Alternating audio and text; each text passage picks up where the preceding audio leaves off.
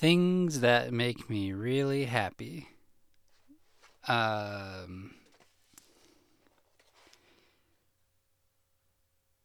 Listening to records while drinking kombucha.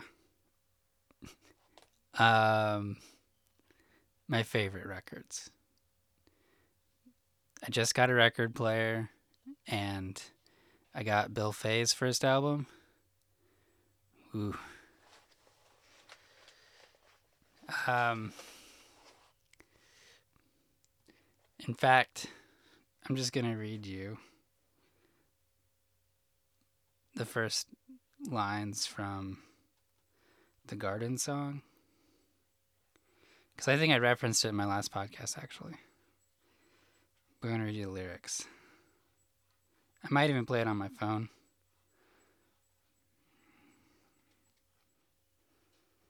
Hold on.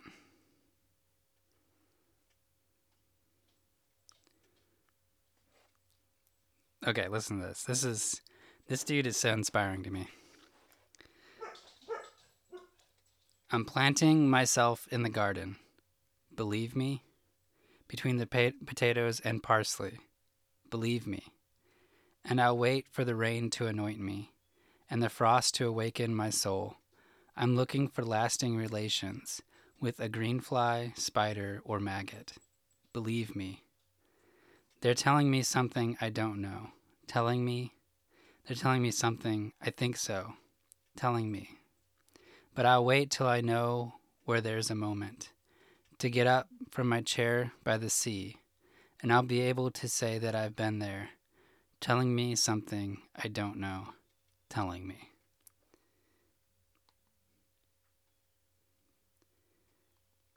Here.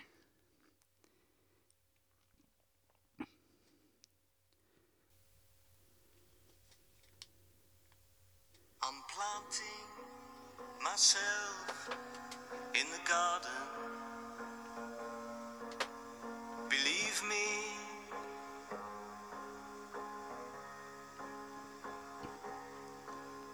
between the potatoes and parsley.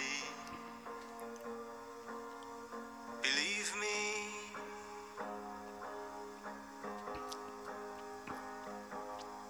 and I'll wait for the rain to anoint me,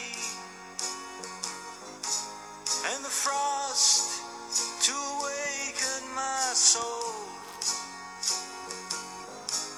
I'm looking for lasting relations with a green fly, spider, or maggot. Believe me.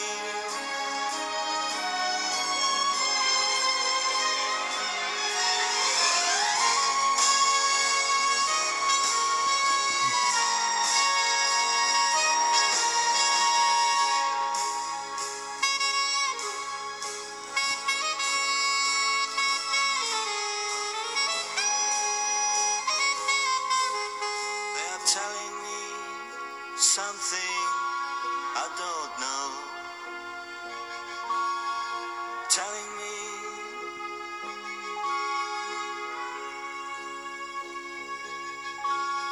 they are telling me something I think so. Telling me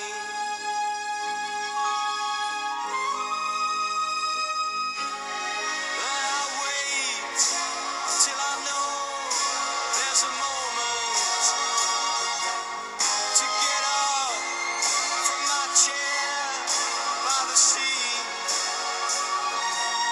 and I'll be able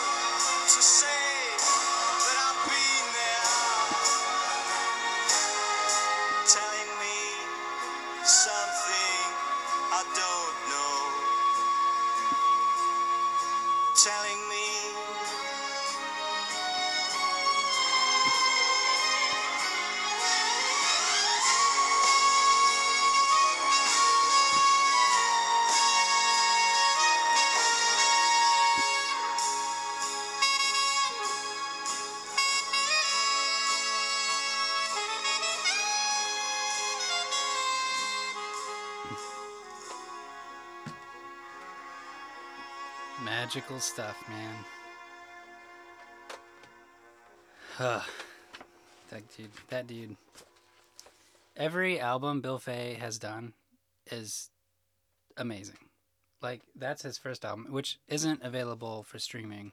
I had to play that off YouTube, but like it's like every. I think he did one in the '70s or late '70s that hasn't been released. I don't know, but the four that I'm speaking of, this one, just Bill Fay self-titled, and then um, Time of the Last Persecution is like out of this world. It's so good.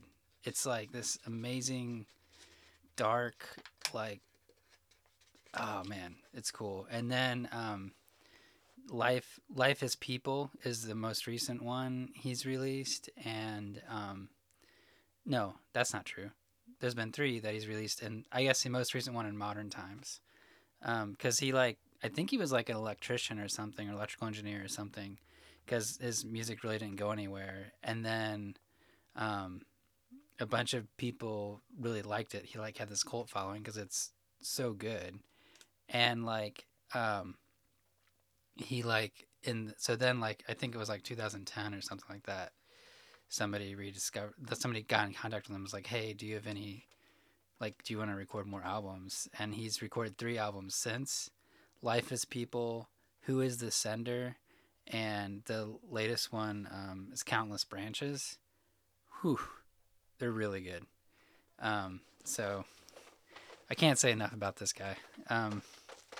But I do have other favorite singers too, and David Berman being one of them. Which I want to dedicate a whole episode to David Berman someday, because yeah, that's another like amazing songwriter. Anyways, listening to their music makes me feel really good. Listening to music in general that I really like makes me feel really good. And drinking kombucha makes me feel very good. And going for walks makes me feel good. Writing music and writing poems makes me feel good. The creative moment when you get surprised by something makes me feel really good. It's like, where did that come from? I'm pretty sure it didn't come from me. Uh, that's a good feeling. The creative moment. When you just. I think it's similar to like channeled. Well, I think that just reality, obviously, I have, is much more richer and deeper than we know. And when you open yourself to those kind of channels, like stuff comes and it's just like feels good. It feels like going for a walk. It feels like going for a walk barefoot. Yep. Feels like I like saying this like really like kitschy stuff because it's true. It wouldn't be widely accepted and seem cliched if it wasn't like nearly a universal truth. Um, you know what else makes me happy? Recording this podcast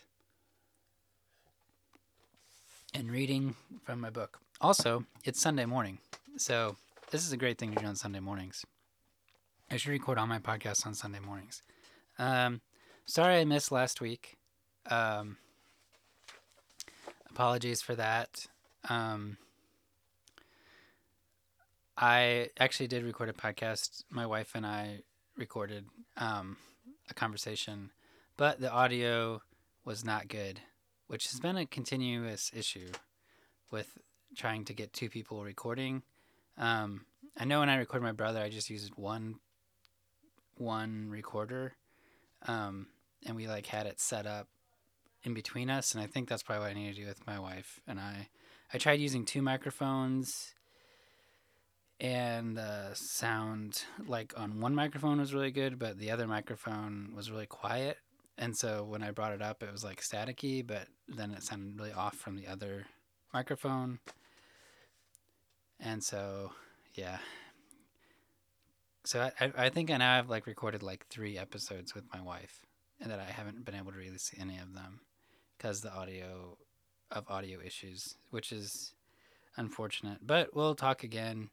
It's really actually nice to record a podcast with somebody who you spend life. I think when you hear podcasts with people who are like partners or whatever, um, you think, oh well, this is just how they talk all the time. But it's actually not true. Like, um, it's nice to like carve out like an hour where you can just have like a kind of deep conversation with somebody you spend your days with, because like, especially in a podcast format where it's like you're actually thinking about things like bigger than like what am I going to get from the store, or like I don't know. I mean that's really nice to that's a nice experience to have.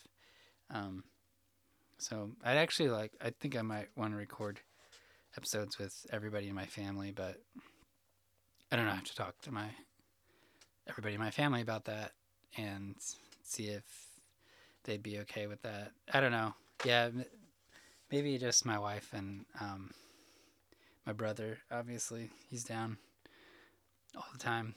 Um, I have a sister as well. She's 2 years younger than me. It'd be really cool to talk to her too. But I have 2 siblings. Um, but okay. Anyways, back to this book, Sacred Text. I think I might have already said that, but I tried to read this chapter last week, last Saturday, and because I was trying to keep my streak, I was like easily getting like for a while there like 1 episode every week, and I was like, sweet, I'm getting into like a groove. And then I lost my groove last week, but I'm trying to get back on it here. Okay, this chapter is called Dewing. All of these flavors of scarcity share a common root, a kind of existential scarcity for which I cannot find a name. It is a scarcity of being, the feeling, I am not enough, or there is not enough life. Born of the cutoff of our extended selves that interexist with the rest of the universe, it never lets us rest. It is a consequence of our alienation, our abandonment to a dead, purposeless universe of force and mass, a universe in which we can never feel at home, a universe in which we are never held by an intelligence greater than our own, never part of an unfolding purpose. Even more than the scarcity of time and money, it is this existential unease that drives the will to consume and control. Sometimes this actually paragraph is really interesting. It makes me think. I know, like I think it was almost a year ago. I recorded a podcast episode where I talked about affirmations, and if you just write down like negative affirmations you're telling yourself, and then flip it to the positive side, it can be like really powerful. And I was thinking about that as I was reading this because it's like kind of sounded really negative. So I'm gonna read like a positive version of it here and just see how it feels inside of you. This is why I think the world is magical, because when you say like positive words, like it really does feel like it has an effect. Okay. Okay. There isn't a scarcity of being. The feeling, excuse me, there isn't a scarcity of being. There are feelings. I am enough, and there is enough life. Okay. Sorry, this isn't working. I was trying. No, you could do like you could do like the affirmation, like I am enough, and there is enough life. Um, and then could say like,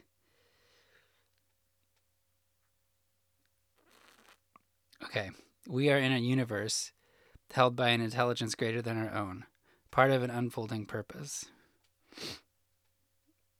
Yeah, I don't know if this one works very well for it. Oh, we are not the result of we are not a consequence of our alienation, and we are not our abandonment to a dead, purposeless universe of force and mass. We live in a universe in which we can always feel at home, a universe in which we are held by an intelligence greater than our own, and we are part of an unfolding purpose. Yeah, that sounded all right. That sounded nice. It's funny. I think sometimes, like, if you have like a really negative story, just like flip it. I don't know. Okay. Um, all right. I probably totally lost my place here. Even more than the scarcity of time or money, it is this existential unease that drives the will to consume and control. The primary habit that arises from it is the habit of always doing. Here and now is never enough.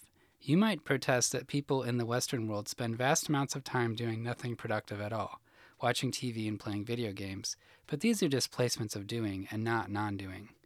I am not saying that it is bad to do.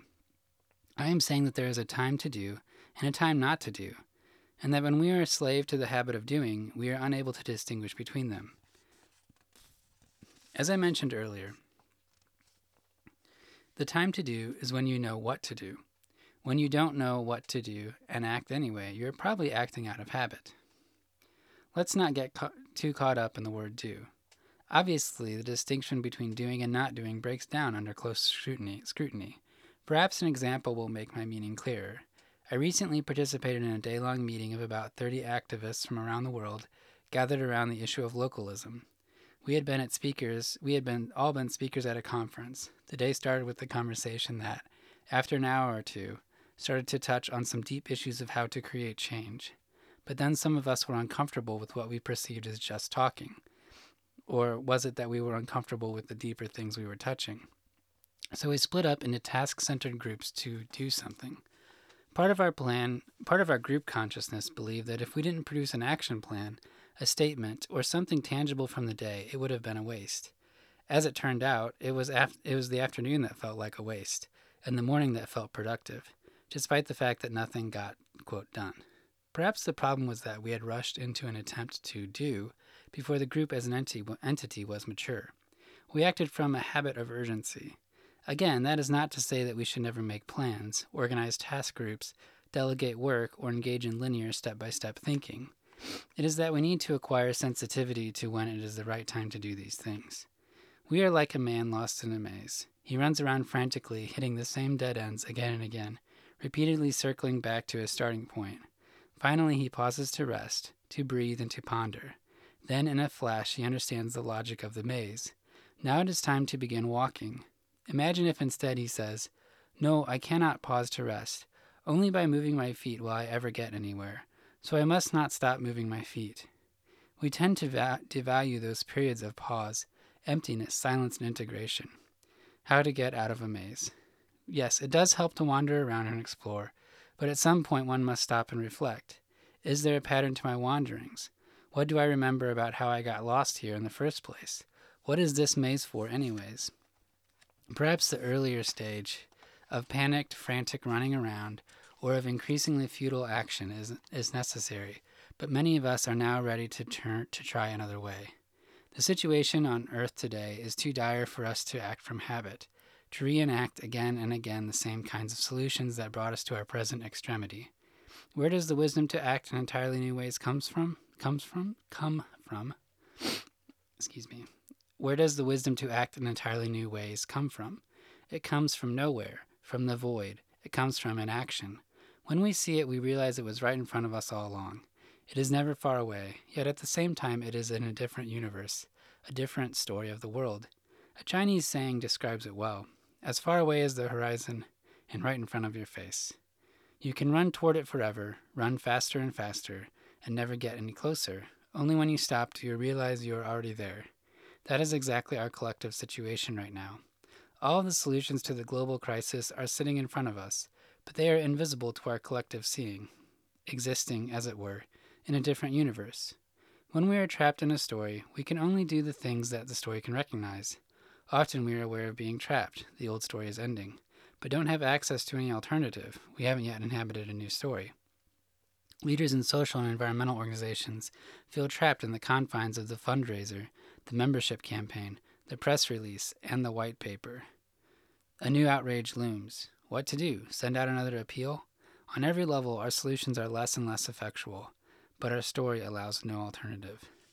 Speaking of that, I would like to say, so my wife is a member of the um,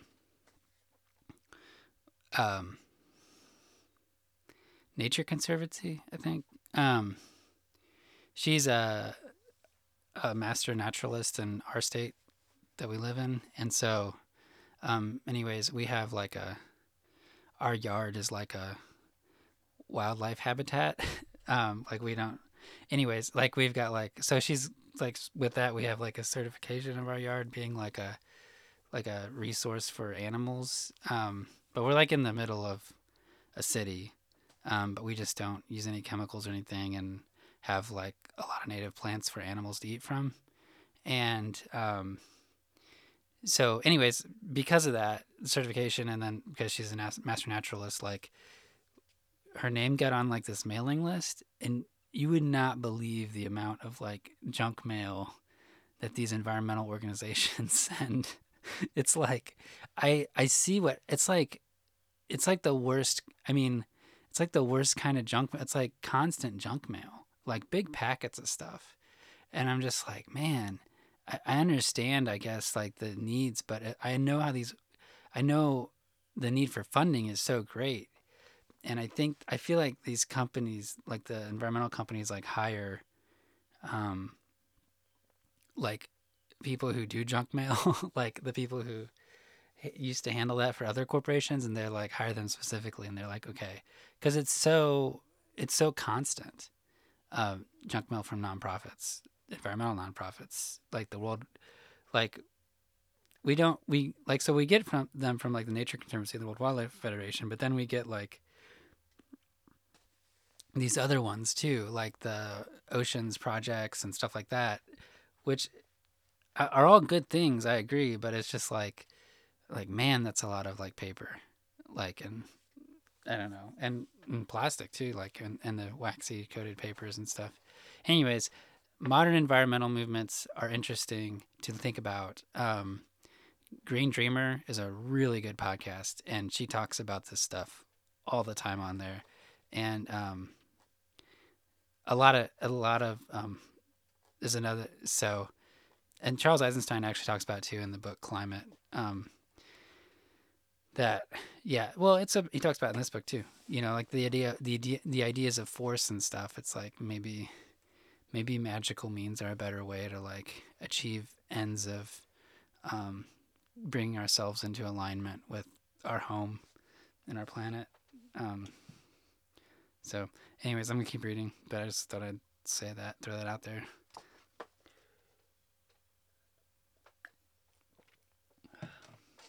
Okay. When we are trapped in a story, we can only do the things that the story can recognize. Often we are. Oh, I just read that. Okay.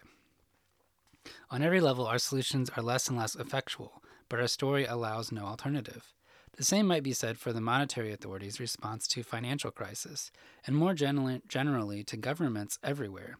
In the most places, the political system is frozen into increasingly irrelevant debates, in which real solutions aren't even on the table. In the U.S., amid the wrangling over troop levels, withdrawal timetables, withdrawal timetables, and so on, where is the call to withdraw from all military bases worldwide and to dismantle the standing army entirely? It's not part of the conversation. Of course, for it to enter the conversation would require the rejection of deeply held myths about the way the world works, the causes of war and terrorism, the real goals of American foreign policy, and so on, all the way down to our notions of good and evil. If one has not questioned these myths, then a call to disband the military would seem laughably naive. Yeah, all the way down to our notions of good and evil. That's why that's why I like this book so much. And The Ascent of Humanity also talks about this kind of stuff too. But similarly, where in the universe of political dialogue on agricultural where in the universe of political dialogue on agricultural policy is the idea of a large-scale transition to permaculture involving big gardens where lawns are today, a repopulation of rural land, humanure composting, and the therapeutic effects of reconnecting to the soil. This could sequester carbon back into the soil, end the eutrophication of waterways, replenish aquifers, and reverse desertification. It would provide meaningful work to millions who are looking for it, drastically reduce fossil fuel use, and produce more food on less land, allowing wild ecosystem restoration. It takes some doing to document these claims. Many authorities state categorically the only way to feed 7 billion people on this planet is with massive fossil fuel inputs. To refute this claim requires deconstructing its basic assumptions about agriculture and diet. How many of them take into account, to use one example of hundreds, crops like the Mayan bread nut, which in the tropics can produce 8 times the caloric yield of corn per hectare, with superior nutrition and storability, can be collected in vast quantities with minimal labor, requires no pesticides, only needs to be planted once, is drought resistant, provides fodder for goats and cows, and can be used as an overstory crop with vegetables, aquaculture, etc. underneath. This tree has been cut down all over Central America to make room for corn. Footnote. I have chosen here an example that conflicts with current paradigms only mildly. I could also discuss Schauberger-inspired water practices, homeopathic soil preparations, the methods used at Findhorn, or Mashal small rights work with nature divas, but then those of you who are prepared to accept Mayan bread nuts, but not water intelligence or nature divas, might doubt the rest of what I have to say too. Guilt by association. Now, I don't really believe those things, do I? Jokingly aside, the truth is that I would like to believe them, but still need help to effectively inhabit these stories. When I tried supplicating the nature divas, a groundhog ate every vegetable in my garden anyways. The thing about the Mayan bread nuts, one thing it doesn't do is make money. And it's also not part, like, the thing with the corn is like we live in industrial systems with fixed industrial systems, and like a lot of things in our world, these systems get set up, and then once you're providing a job for people and people are making money and people's livelihoods depend on these systems, it's very difficult to change those systems. So even though something like a Mayan bread nut might be a lot better solution, as far as feeding people goes, well, one, he said right here, I mean, it sounds like it's a perennial, which means that you don't have to replant it. It comes back. Well, that's a problem because you can't make any money off of it. I mean, that's one issue, but I'm probably oversimplifying that. But like, you know, I think that sometimes I sink into despair because I'm like, you know, something that is more efficient, like requires minimal labor, like, you can't, it's hard to switch over to those systems, because there's these systems already in existence of land ownership and industrialized systems of corn production. I mean, corn production is, and soy production is, which if you live in the Midwest United States, where I've lived my whole life, like there's just, I mean, Arkansas is a little bit, the state where I live now is a little bit different. We've got have a lot of rice here, but I grew up in Illinois, and Illinois, Iowa, Nebraska, Missouri, like Ohio, that like it's corn and soybeans, and the reason they do that is because the soybean provides nitrogen for the corn, but then we have all these institutional systems like soy around and plastic, and corn around fuel and ethanol, that are so important to our modern way of life that it's like we can't just switch all that land to Mayan bread nuts. And I think this is why I really take a hard look at arguments that say like our world is on the right path, I guess, when in fact like more smaller systems that are more interconnected to the land would probably be a lot more efficient in terms of food production. I don't, and I, like I said, I know I haven't, I just suspect that. I mean, I've heard the billions of people on Earth argument many times that we need industrialized crop production to feed that many people. Um, I just I don't think we're looking at all the solutions personally, and it's like these systems were fine before like capitalism and colonial systems showed up, like villages and the way humans kind of naturally work without technology. Um, I don't know. I should probably read Steven Pinker's book, but um, I just don't. I just feel like also even that book is probably going to be cherry picking data points that like support his thesis. I don't know. I think there's a lot of arguments to be made that like the old, I wouldn't say the old ways. I think the evolved ways of doing things are probably more efficient because evolution in nature is like very efficient in its means um,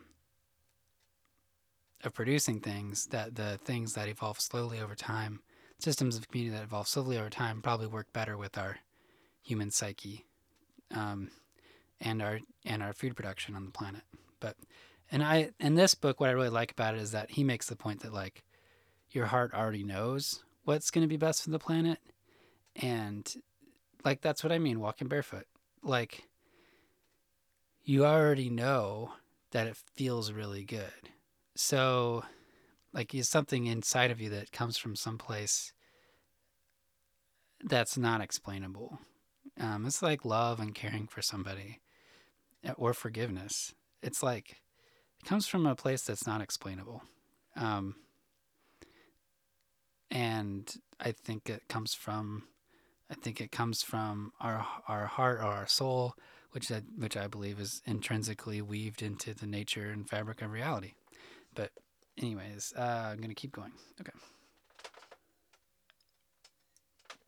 After I take a drink of my kombucha. Um, okay. Oh, next page. Clearly, a transition to crops like mine, bread nuts, and hundreds of other underutilized food species cannot happen with accompanying cultural and economic changes. Okay. The globalization of food culture, media images that perpetrate an industrial diet, the cultural narrative that holds agricultural work as lowly, the financial system that pushes farmers toward commodity crop production, regulations that take existing agricultural practices for granted, and the pecuniary interests of seed and pesticide companies all contribute to the agricultural status quo. The very notion of uniform crop growing on a controlled substrate draws from scientific paradigms of a generic material substrate of uniform elements upon which we impose order and design. That's a lot of stories, layer upon layer, that have to change. Thus I say that our revolution must go all the way to the bottom, all the way down to our basic understanding of self and world. We will not survive as a species through more of the same. Better breeds of corn, better pesticides, the extension of control to the genetic and molecular level. That we need to enter a fundamentally different story. That is why an activist will inevitably find herself working on the level of story. She will find that in addition to addressing immediate needs, even the most practical, hands on actions are the telling of a story. They come from and contribute to a new story of the world. Yeah, those last two paragraphs could be easily said about architecture. And honestly, I think that's probably why I'm so drawn to this story. It's because when I was in architecture school, I really did think that we could solve the world's problems with design and green design and better design. I mean, like, there's two different types of things there. I mean, green design would be like designing more in alignment with technologies that are more in alignment with nature. Uh, green walls, vegetated roofs, solar panels, water collection systems, proper building orientation, um, gray water catchment systems in your building. Those are like green technologies. And then, and there's more to come, and then good design is, I think, like piercing into the magic of a space where you're actually like creating emotional um, you're creating um, creating emotional experiences with like the space with sunlight and shadow, etc. Um, and so I think that um, so that's where I was in architecture school, and I thought that was like a solution. But as I got into the workplace, and I realized that like those solutions, those types of design decisions, were not being able to be made by architects. They're more being made by clients, and the money was the driving factor. That's when I realized that like the problems of money, as far as creating a good place for people to live, and um, that's when it made more sense to me. I started looking at like thinking about traditional systems and like, which I'm not saying everything needs to be built in a traditional form, but I do think that a culture or community can come up with a form that's richer than one kind of like genius designer. Um, Even though, I mean, I think some people are more predisposed, obviously, to design a beautiful space than others, but I do think that like really, really rich spaces, like cathedrals, for example, where there's no architect of a cathedral. It's all these tradespeople, and there are master builders, you know, but there weren't, um, back in the Middle Ages, you didn't have like this one person is like this amazing designer, where now we have like this even term called starchitect, which is like, and true, these architects, I mean, I agree, they make phenomenal spaces, amazing places to be, like Louis Kahn and Carlos Scarpa and modern people like David Adjaye, you know, Zaha Hadid, like these like really incredible architects are are making amazing spaces, but it's just that like those spaces are usually reserved for the elite, and they're usually very expensive to build. Um, and then what's given to just regular people, or the majority of people, is really awful spaces. Whereas before, our towns and cities used to be very rich spaces that kind of reflected the community back to them. So that's kind of, and I think that that's why I kind of have arrived at this place where it's like, if I'm going to improve architecture, if I'm going to have a purpose, if I'm going to have a reason to do something and make a real difference, you have to go back to the source, like all the way back down the road of separation, because the ideas of separation are what have brought us here to this point of in modernity, where we're really struggling with things, with connection, etc. And I think the solutions um, isn't like necessarily return. You just have to go back and see where you came from, and see what kind of things you dropped off along the way, or you threw out with the bathwater, that you want to bring back into the mix. I think magic and spirituality is a pretty big one, personally, and because I think that underlies connection and love, and it kind of goes against this idea of like maximizing my self-interest, which allows you to, you know, really kind of create something good for ourselves and each other, because collectively we have a ton of power. And I believe inside of ourselves we also have a ton of power. But when you align those things together, it can be extremely powerful. Um, so, or when you find a group of people who are like in the same wavelength as you, like there is a lot of like um, goodness or cohesion with that. I guess power with that. Um, all right, next chapter: non-doing. The problems we experience in our lives and in the world, whether relationship issues or world hunger, stem from energetic weakness and disconnection. From our lack of capacity to feel ourselves, each other, the earth, and how life seeks to move and evolve through us. The issue is not whether or not to act and quote do something, but what actually prompts us to act. Dan Emmons. Before they are able to enter a new story, most people, and probably most species as well, must first navigate the passage out of the old. In between the old and the new, there is an empty space. It is a time when the lessons and learnings of the old story are integrated. Only when that work has been done is the old story really complete. Then there is nothing, the pregnant emptiness from which all being arises. Returning to essence, we regain the ability to act from essence. Returning to the space between stories, we can choose from freedom and not from habit. A good time to do nothing is any time you feel stuck. I've done a lot of nothing in the writing of this book. For several days, I was trying to write the conclusion, spinning my wheels, turning out tawdry rehashes of earlier material. The more I did, the worse it got. So I finally gave up the effort and just sat there on the couch, a baby strapped to my chest, mentally traveling through the book I had written, but with no agenda whatever of figuring out what to write. It was from that empty place that the conclusion arose, unbidden.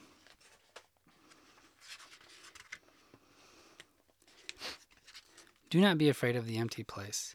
It is the source we must return to if we are to be free of the stories and habits that entrap us.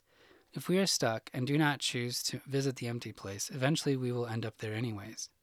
You may be familiar with this process on a personal level. The old world falls apart, but the new has not emerged. Everything that once seemed permanent and real is revealed as a kind of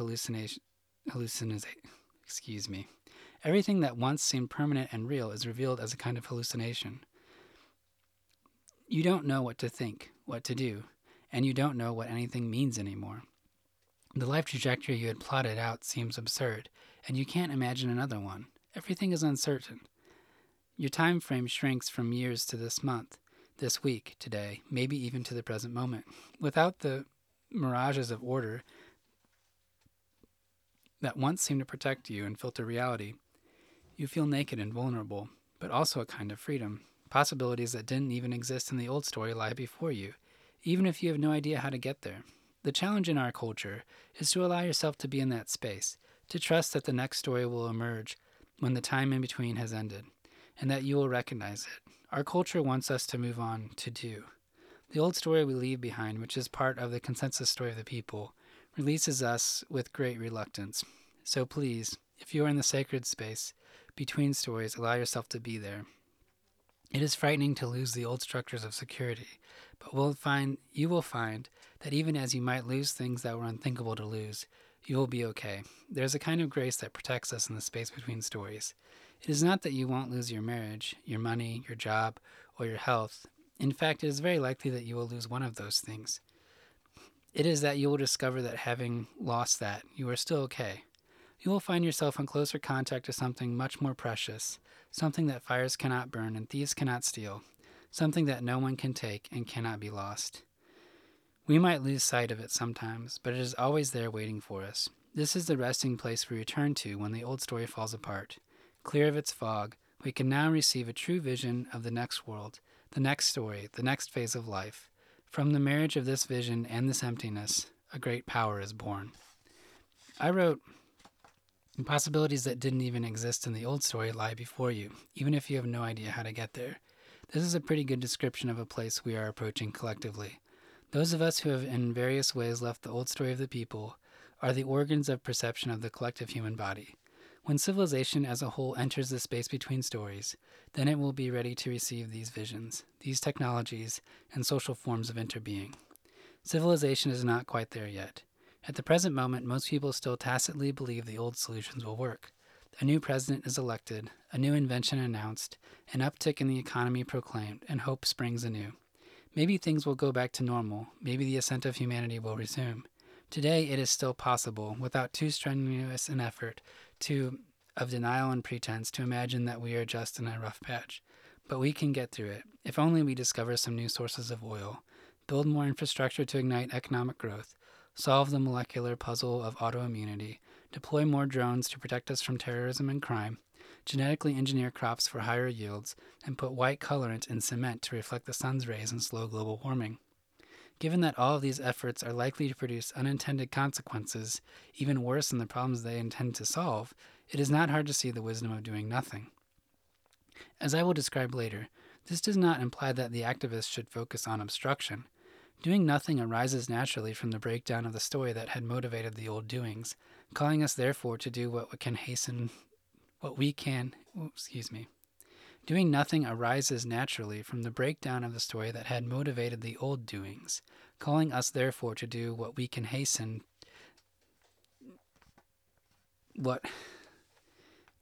My dyslexia is really kicking in on this sentence. Doing nothing arises naturally from the breakdown of the story that had motivated the old doings, calling us therefore to do what we can to hasten that story's demise. My brother, whose clarity of mind is relatively pristine because he rarely reads anything written after 1900, describes to me his vision of how much the changeover will finally.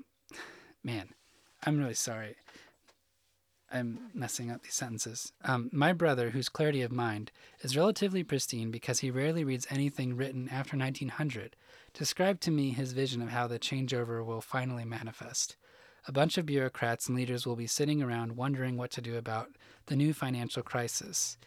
All the usual central bank policies, bailouts, interest rate cuts, quantitative easing, and so forth will be on the table, but the leaders just won't be able to bring themselves to deal with it. Fuck it, they'll say. Let's go fishing instead. At some point, we are going to have to stop. Just stop, without any idea of what to do. As I described, with the examples of disarmament and permaculture, we are all lost in a hellscape carrying a map that leads us in circles, with never a way out. To exit it, we are going to have to drop the map and look around. As your old story came to an end, or comes to an end, do you find yourself contracting a case of the fuckets? Yes, I am contracting a case of the fuckets. The procrastination, the laziness, the half-hearted attempts, the going through the motions all indicate that the old story isn't motivating you anymore. What once made it sense makes sense no longer. You are beginning to withdraw from that world. Society does its best to persuade you to resist that withdrawal, which, when resisted, is called depression. Increasingly potent motivational and chemical means are required to keep us focused on what we don't want to focus on, to keep us motivated to do that which we don't care about. If fear of poverty doesn't work, then maybe psychiatric medication will. Anything to keep you participating in business as usual. The depression that makes it impossible to vigorously participate in life as it is offered as a collective expression as well, lacking a compelling sense of purpose or destiny, our society muddles along, going half-heartedly through the motions. Depression manifests in the economic sense, as the instruments of our collective will, money, stagnates. No longer is there enough of it to do anything grand. Like insulin and the insulin-resistant diabetic, the monetary authorities pump out more and more of it to less and less effect. What would have once sparked an economic boom barely suffices now to keep the economy from grinding to a halt. Economic paralysis could indeed be the way this stop appears, but it could be anything that makes us give up our story and its enactments once and for all. Doing nothing is not a universal suggestion. It is specific to the time when a story is ending, and we enter the space between stories. I am drawing here from the Taoist principle of Wu Wei, sometimes translated as non-doing. A better translation might be non-contravence or non-forcing. It means freedom from reflexive doing, acting when it is time to act, not acting when it is not time to act. Action is thus aligned with the natural movement of things, in service to that which wants to be born. In this, I draw inspiration from a beautiful verse from the Tao Te Ching. This verse is extremely dense, with multiple meanings, layers of meanings, and this verse is extremely dense, with multiple meanings and layers of meaning, and I haven't found a translation that highlights what I'm drawing from here. Therefore, the following is my own translation. It is the last half of verse 16. If you compare existing translations, you will be astonished at how much they differ. All things return to their root. Returning to the root, there is stillness. In stillness, true purpose returns. This is what is real. Knowing the real, there is clarity. Not knowing the real, foolish action brings disaster. From knowing the real comes spaciousness. From spaciousness comes impartiality. From impartiality comes sovereignty. From sovereignty comes what is natural. What comes naturally is the Tao. From the Tao comes what is lasting, persisting beyond oneself. That remind me of this book called Prayers of the Cosmos, which is about the Aramaic translation of the Lord's Prayer, which is the language that Jesus would have spoken. And so I'm gonna I think I'm gonna go find that. So and then I'll close out this podcast with that if I can find that book. Let me see if I can find it.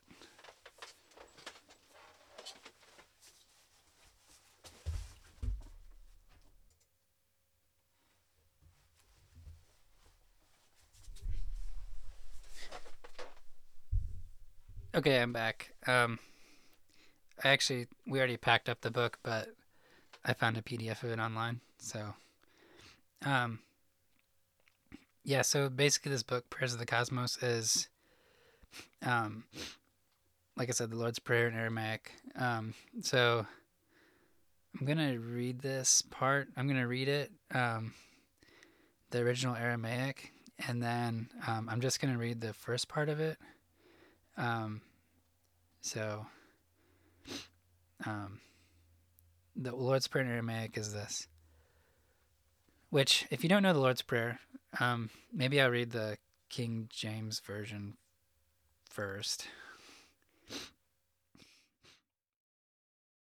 Our Father, which art in heaven, hallowed be thy name. Thy kingdom come, thy will be done, in earth as it is in heaven. Give us this day our daily bread, and forgive us our debts as we forgive our debtors. And lead us not into temptation, but deliver us from evil. For thine is the kingdom, and the power, and the glory, forever. Amen. So, this book, Prayers of the Cosmos, is actually the Aramaic, like I said, the language that Jesus would have spoken. Abun de boash me, mea, neth, neth kadash shmak, te moktaka, ni wa tsivyanak, aikana de bashmaya af bahara, havlan lakma de sakana yamana, wash baklan kabain, akyan dapf kan shubyokan kiabian, wela talan le nesinia, le nes yina, elapatsan min bisha, beetle dilakai, malkatha wailaya, watesh bukata lehaman almin, amain, or amen. Okay. Um, so yeah, I don't know if, I mean, surely I think people know some of how the Bible got translated, but um, it got significantly changed as the centuries went by, understandably, going through an entire, like, being part of, like, an empire. It was, Christianity was a religion in the Roman Empire, but then the Roman Empire used it to unite all of the pagan religions in the Roman Empire and under one source. So, um, and then it became a tool of an empire. So, and then you've got like 500, 600, 700 years till, well, even more than that, 1500 years until King James writes, and you have these like translated versions of the Bible, like Luther's version and stuff that are started to be sent out. So like in between that time, there's all these priests and scribes that are translating it.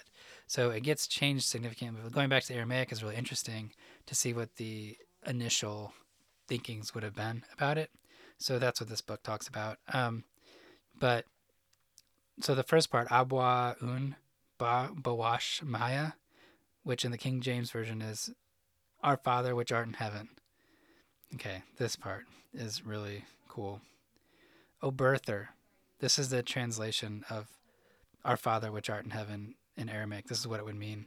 A similar meaning in English, which is the Abwa Un de Boash Maya. O birther, Father, Mother of the cosmos, you create all that moves in light. O thou, the breathing life of all, creator of the shimmering sound that touches us. Respiration of all worlds, we hear you breathing in and out in silence.